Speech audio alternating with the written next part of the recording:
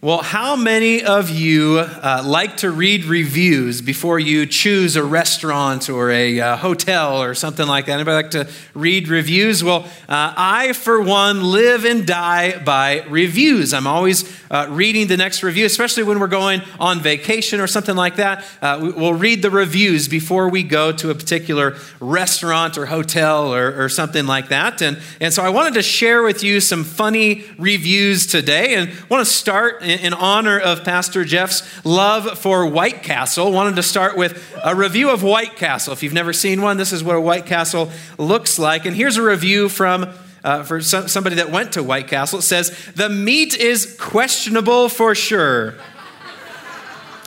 But there's just something about these little baby-sized burgers that are so good. Maybe it's the novelty of eating food that makes your hand look giant-sized in comparison. Maybe it's the chicken rings that are peppered with crack. I don't know. You can be the judge on that."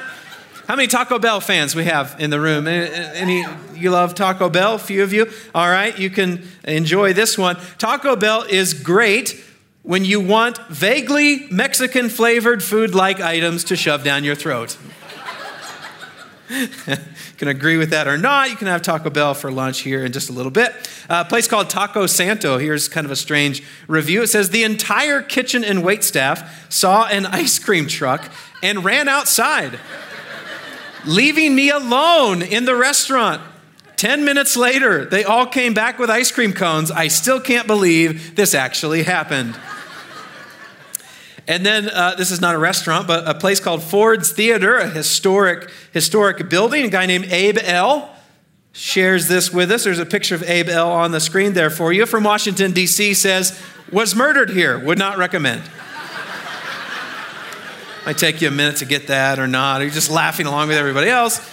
Well, as funny and as mildly inappropriate as those reviews might be, we'll probably all admit that our culture has been transformed by the internet, and particularly the marketplace has changed dramatically. The opinion of just one consumer of what any given place has to offer has never had as much power as it does today. Unfortunately, this same consumer-driven review mindset has made its way into the church as well. And sometimes, if we're willing to admit it, sometimes we're more driven by our consumerism or what we think is best and what we want than we are about transformation. Well, welcome to Element Church. My name's Andy Hazlett. I'm one of the associate pastors here at Element, and it's a privilege to share the message with you today. Next Sunday, Pastor Jeff will be kicking off a brand new series called Why.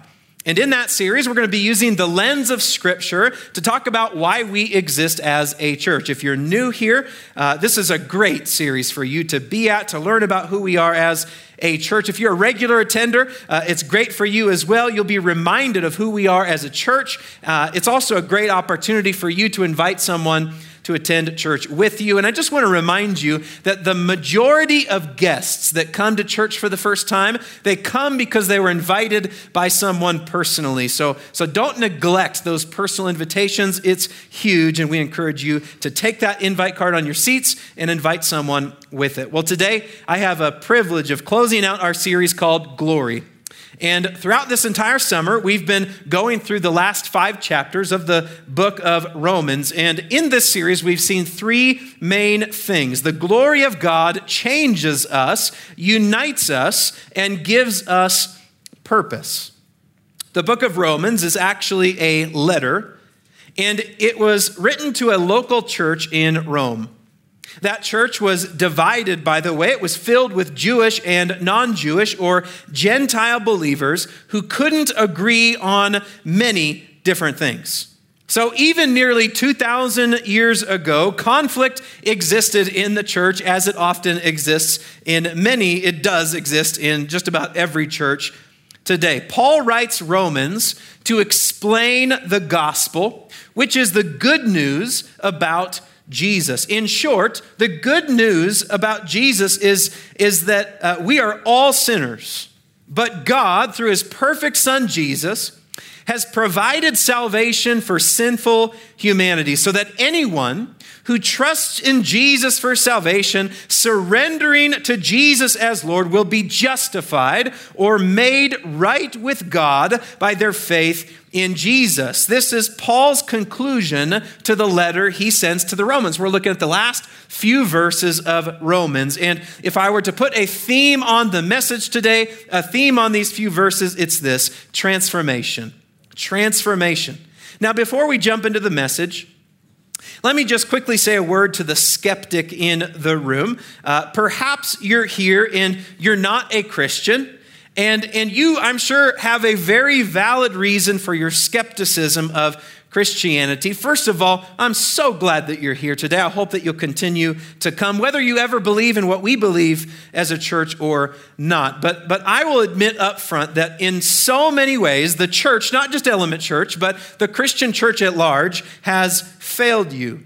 See, this church is not a club, and it's not supposed to just be a gathering place for the godly. What I hope that you'll see in the message today is the real reason and the real heart behind the Christian faith. It's transformation. It's transformation. Frankly, all we do as a church is completely worthless without the transformation of Jesus. The big idea in the message today is this: the true gospel is about transformation, not consumerism. And the big question we're going to ask and answer is this: how does Paul summarize the true gospel of transformation? The main scripture is Romans 16, verses 21 through 27. And in particular, we're going to focus on verses 25 through 27. Number one is this: transformation strengthens. First part of verse 25, Paul says this: now all glory to God, who is able to make you strong. God is the only one who is able to save. He's the only one that can transform and sanctify and redeem and change and preserve and fill with power. The NLT uses the phrase, make you strong. The NASB translates it as establish you. The message of Paul, speaking of God as the source of our strength, is echoed throughout the scriptures, Old and New Testament. But here are two verses that speak the same message. Ephesians 3 verse 20 says, now all glory to God, who is able, through his mighty power at work within us, to accomplish infinitely more than we might ask or think. Jude 1:24 says, now all glory to God, who is able to keep you from falling away and will bring you with great glory, with great joy into his glorious presence without a single fault. Interestingly, at the beginning of Romans, in Romans 1 verse 11, Paul says this: for I long to visit you, so I can bring you some spiritual gift that will help you grow strong in the Lord. That word strong is the same word Paul uses in chapter 16, verse 25 that we just read, to make you strong at the end of the letter. But at the beginning of the letter, when Paul uses this word, he's using it to describe his role as an apostle to strengthen people's faith. But now at the end of the book, Paul makes this statement that ultimately, even though he's devoted his life to strengthening the faith of believers, ultimately, he says at the end of the book, God is the only one who has the power to save and sustain and bring peace and establish and keep you on the right path. Paul's saying that God is able, and he is the only true source of strength. God is able. About a week ago, my daughter Maddie came up to me, and she'll be 7 here in a couple of months. Here's a picture of Maddie. That's her right there. She's got one crooked tooth that's about to fall out, and it has since fallen out, and the next one is crooked as well now. And Maddie is full of personality and expression, just absolutely full of personality. Well, she came up to me the other day. I was sitting down in the living room, and she had this Kindle in her hands. This is like the Kindle that the kids just beat up and mess with. And so she had the Kindle. It was exactly like this with a charger cable plugged into it. And she was beside herself, so upset about something. And she came up to me and she put it down on my lap and just said, "Daddy, I don't know what's wrong with it. I don't know what the problem is. The battery's dead. I plugged it in and I don't know what's wrong with it. I've been waiting and it won't do anything. I don't know what's wrong with it." Exactly like this. And so I smirked and I said, "Honey, it's not plugged into the wall." And she kind of just giggled and said, "Oh, oops." And then she scurried off and went on her way. And at some point, I think, figured it out that she needed to plug it into the wall if it was supposed to work. A dead electronic is basically a good-for-nothing paperweight as long as it remains disconnected from the power source. And I know it's kind of maybe a silly illustration, but that's the kind of problem we experience in our faith when we're flailing around, wondering why life can be so excruciatingly difficult, yet so often we are disconnected from the power of God. And we wonder, what's wrong? And I'm not saying your life can't suck even when you're plugged into the power of God, because it can. It'll be difficult. But he's with us and he provides power to us and help for us. Church, are you settling for cheap imitations? It's exactly why Christians need a consistent devotional life to abide in Christ and be connected to him and remain in his presence, because he's our power source. And so often, rather than going to the Lord for help, we go to so many other sources, settling for a cheap imitation of all that God has for us. And there are both positive and destructive sources. And when I say destructive, I'm referring to things like drugs and alcohol abuse and unhealthy relationships and pornography and et cetera. There's so many things that can be destructive sources of help for us. And in the midst of difficulty, we often turn to destructive behavior that will distract us from actually dealing with our pain. We know that those destructive behaviors are not helping, but they do enable us to ignore the problems and ignore the pain. On the flip side, there are positive sources for help.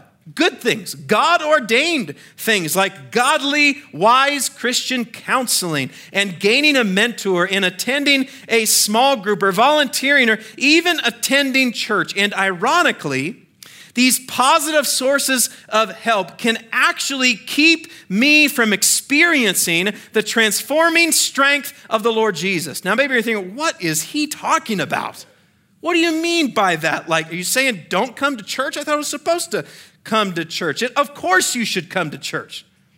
Of course God will use those things and does use those things for his glory. And God will help you through those things. But here's what I mean by that.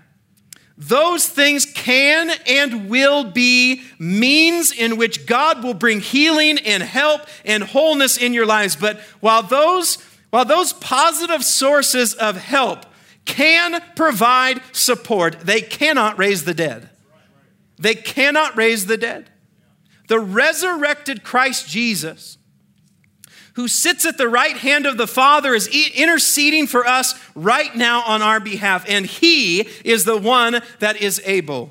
You and I are spiritually dead without Christ. And listen, you can try to give something dead food to eat, but that food will be of no value to the dead. It just won't. And the same is true when we're talking about spiritual nourishment. It has no value to the dead. It has value to the living. So have you been transformed by the living Christ? Paul's reminding us in these closing words of Romans that he is able and only he is able. Spiritual life starts with Jesus and it is sustained in him as well. You can sprinkle all the church attendance and powerful moments in worship and small group time you want into your life. But until you've been transformed by the living Christ, it will all be for naught. The true gospel is about transformation, not consumerism. how does Paul summarize the true gospel of transformation? Well, first of all, transformation strengthens. It's the strength of Jesus, and it has to start there. It has to. If it doesn't, then we're wasting our time. Number two is this: transformation is meant to be shared. Transformation is meant to be shared. Second part of verse 25 through 26, Paul says this: just as my good news says, this message about Jesus Christ has revealed his plan to you Gentiles, a plan kept secret from the beginning of time. But now, as the prophets foretold and as the eternal God has commanded, this message is made known to all Gentiles everywhere so that they too might believe and obey him. There's a couple of things for us to understand about what Paul is saying here. The first is that when Paul says, my gospel, he is not saying that he is the author of the gospel, but rather that he's one of the few that preaches the true gospel of Jesus. Paul received the message of Jesus by direct revelation from Jesus himself, and his message was in harmony with that of the apostles who were firsthand account witnesses of Jesus, his life, death, and resurrection. Next, in these verses, Paul uses the words mystery and hidden. And most scholars would say that he's referring to both Jesus and the inclusion of the Gentiles or the non-Jewish people in God's plan for redemption. These truths were hidden in the writings of the prophets, which we refer to as the Old Testament. In other words, Jesus is the Messiah. He fulfilled everything the Old Testament predicted about the Messiah. But prior to Jesus coming, the message about him in the Old Testament was still a mystery. It was still hidden. And Paul is saying that the truths about Jesus are no longer hidden. They are no longer a mystery. And also, Paul's reference to the eternal God reminds us that sending Jesus to save all people was always part of God's plan. It's good news. The biggest takeaway for Paul's immediate audience and for us today as well is this: God saves all people. He saves all people, Jews and Gentiles or non-Jews alike. And Paul talks about the command of the eternal God. Seems important, doesn't it? Like we should probably know what the command of the eternal God is. In other words, what is God's plan? And we could go to many places in the New Testament to see this same message, but quickly let's go to Ephesians 3, 6 and 7. It says this: and this is God's plan. Don't you love it when the Bible is so straightforward and practical? I love it. And this is God's plan. Both Gentiles and Jews who believe the good news share equally in the riches inherited by God's children. Both are part of the same body and both enjoy the promise of blessings because they belong to Christ Jesus. By God's grace and mighty power, I have been given the privilege of serving him by spreading this good news. Transformation is meant to be shared. It's for all people. And here's the thing, I think we would agree with that in principle, that God loves everyone and wants all people to be saved. And though we would agree with that in principle, this evangelistic statement of Paul, it stands in direct opposition to the consumeristic mindset in church. Because the consumer mindset says church is all about me. It's all about what I want and what I need to be fed by. You ever caught yourself saying that? Just repent, right? Like we've probably all been guilty of saying like, oh, it's just not for me. I'm just not being fed. Well, hold on now. Last time I checked, the clear teaching of Scripture is that the church exists to reach the lost. Look at Matthew 28, Great Commission. Look all over the New Testament. It's for us as believers to worship and be fed and to fellowship with one another. But if you miss the evangelistic thrust of the New Testament to reach people that don't yet know Jesus as their Savior, you've missed the main point. But that's my opinion. There are few things that strike fear into the heart of Christians more than evangelism and sharing one's faith. And we're afraid for many reasons. I think fear of rejection is probably a big one. There's also a general misconception about what it means to share your faith and evangelize. Listen, I sincerely believe God will not call you to do something that he has not equipped you for.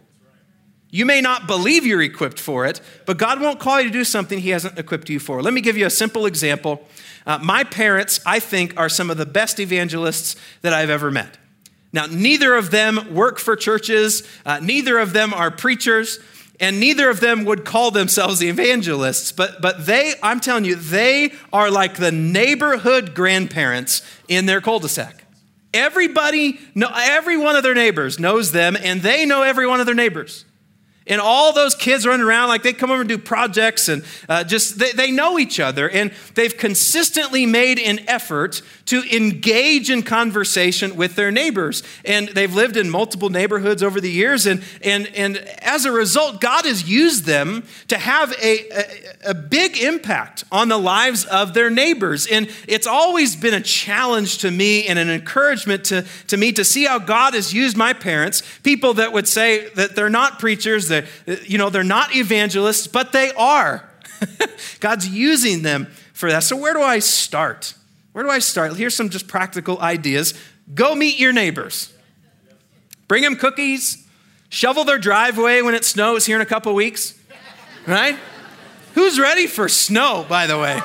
Yes! Let's get rid of this 90-degree stuff. Let's bring on the snow, man. I'm ready. I won't be saying the same thing in February, but man, let's get some snow. It's awesome. Get to know your neighbors with zero expectations. Don't just get to know them so you can invite them to church and then run away hoping that they won't be offended or something like that. Like really get to know them with zero expectations just because you genuinely care, and you should, and if you don't, something else is wrong, right? Pray for the lost daily. Pray for people by name in your life. Pray for an opportunity to share the message of Jesus or simply share the love of Jesus with someone. Invite someone to church. There's an invite card on your seat. Pray. Start praying today. Lord, who do you want me to give this to? And then be faithful to do that. This is kind of a funny one, but consider switching services you attend to the 6 p.m. service. That may not seem evangelistic, but our 6 p.m. service has the most room in it for people to attend. And our morning services are the most popular for guests to attend. And so I would encourage you, if it's possible for you, if it would work, consider switching to the 6 p.m. service. It's the same exact service. There's just a little bit more room. Here's the thing. Redemption should follow you. Redemption should follow you as a Christian. So whatever your environment, begin to pray, Lord, how do you want to use me to be a part of your redeeming work in these people? How do you want to use me to be a part of your redeeming work in these people? And then when God gives you that opportunity, just be faithful. Just be faithful. The true gospel is about transformation, not consumerism. How does Paul summarize the true gospel of transformation? Well, first of all, transformation strengthens. Secondly, transformation is meant to be shared. And lastly, transformation has a source. Transformation has a source. Paul concludes, very last verse of Romans, verse 27, and he says this, all glory to the only wise God through Jesus Christ forever. Amen. This verse has a few ideas packed into it. And first off, Paul highlights the wisdom of God and how God's wisdom is connected to the mystery that he mentioned in the previous verse. Even though God's plan to send his only son Jesus was a mystery in the Old Testament, it was not a mystery to our great God. The Lord knew all along what he was doing, and he was orchestrating all of human history to bring about redemption through Christ Jesus. God's wisdom has provided salvation for all who believe. And Paul seems to suggest here at the end of the letter to the Romans that our appropriate response to this only wise God is to give him glory and honor and worship. Does this sound familiar?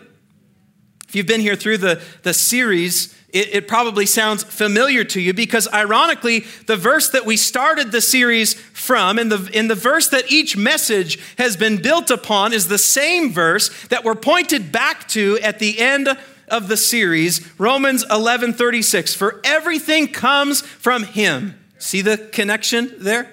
He is the only wise God and exists by his power and is intended for his glory, all glory to him forever. Amen. So the final practical question becomes, how do I give glory to the only wise God?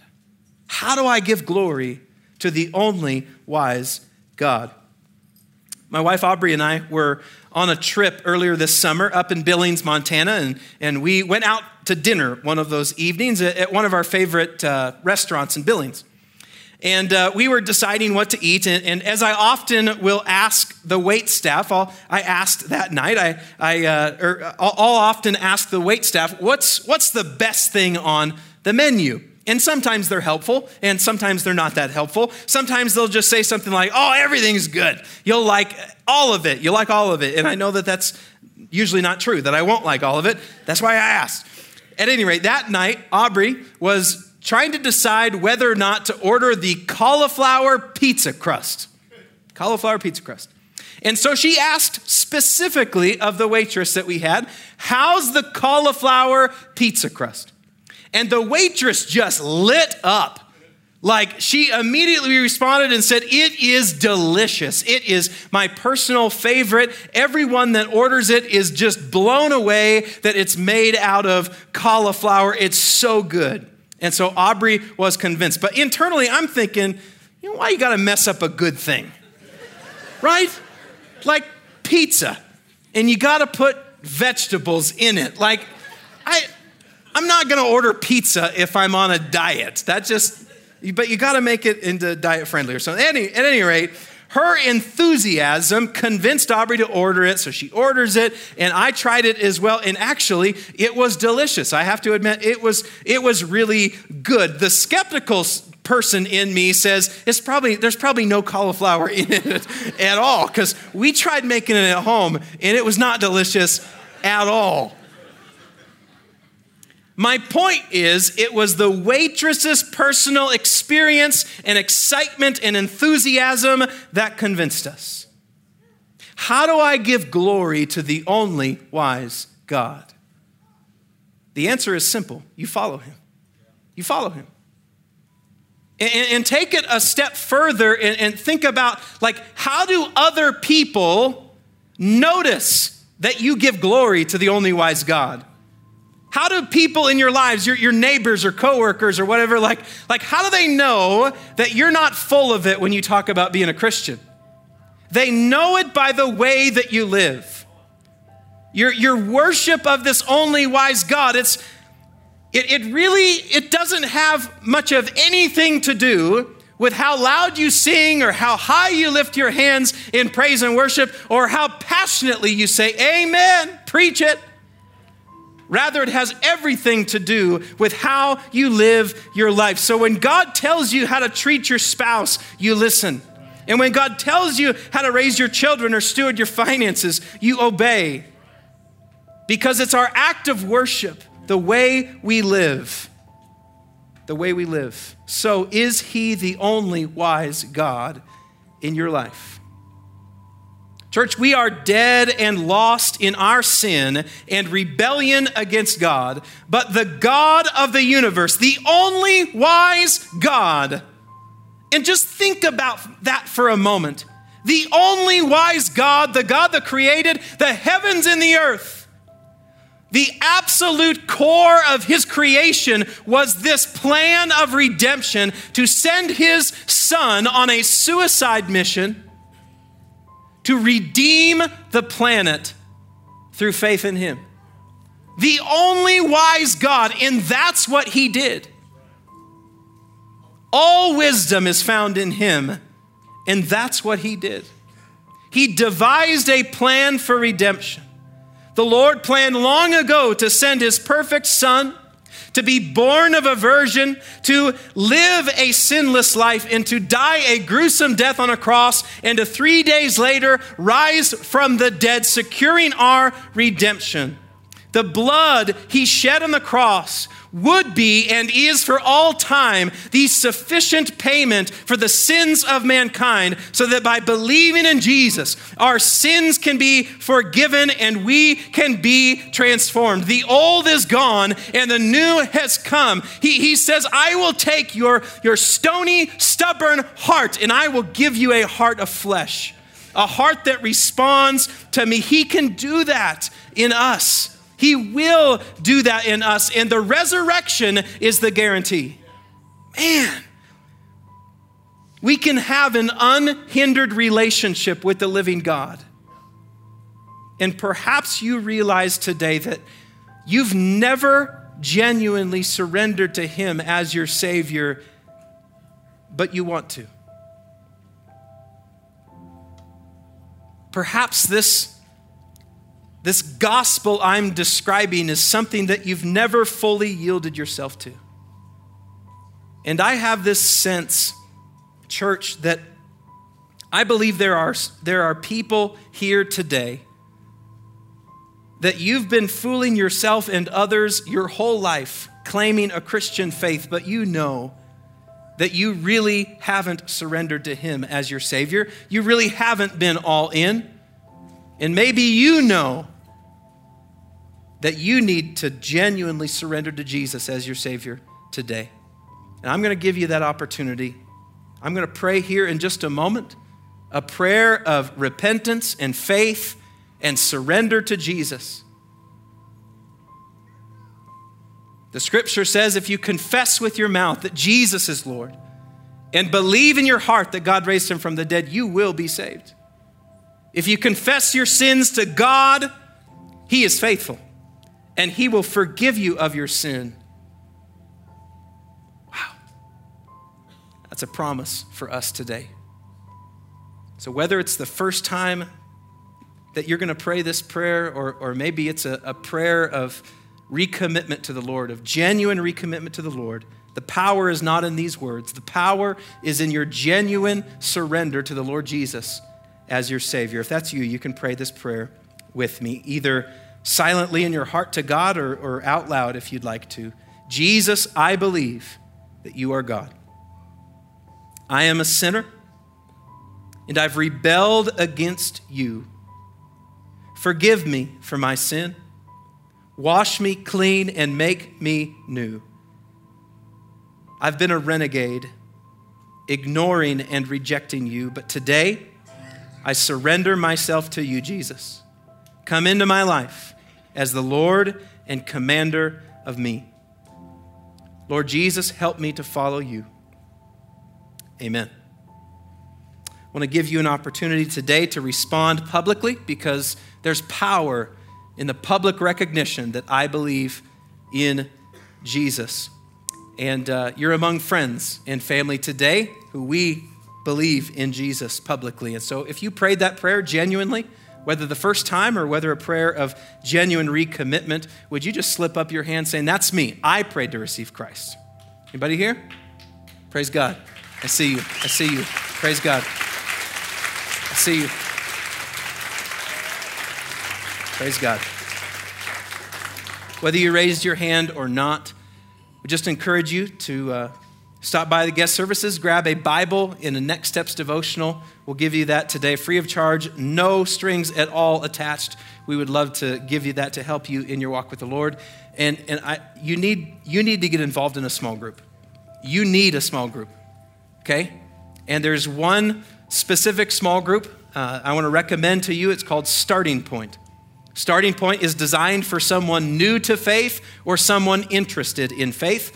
We have one that is going to be during our 11 o'clock service and one that is going to be during our 6 p.m. service. Anyone is invited to that. Childcare is provided during that group, and either Starting Point group or 42 of the other groups are available to you, and you need to be involved in a group. So please take that next step. and get involved in one of those groups. Just a reminder, if you're new today, please stop by the living room. It's right through these doors over here. We have a prayer team at the purple tent behind the sound booth that would love to pray you as well. And don't forget next week about the new series called Why. I hope you have a great week. You are dismissed.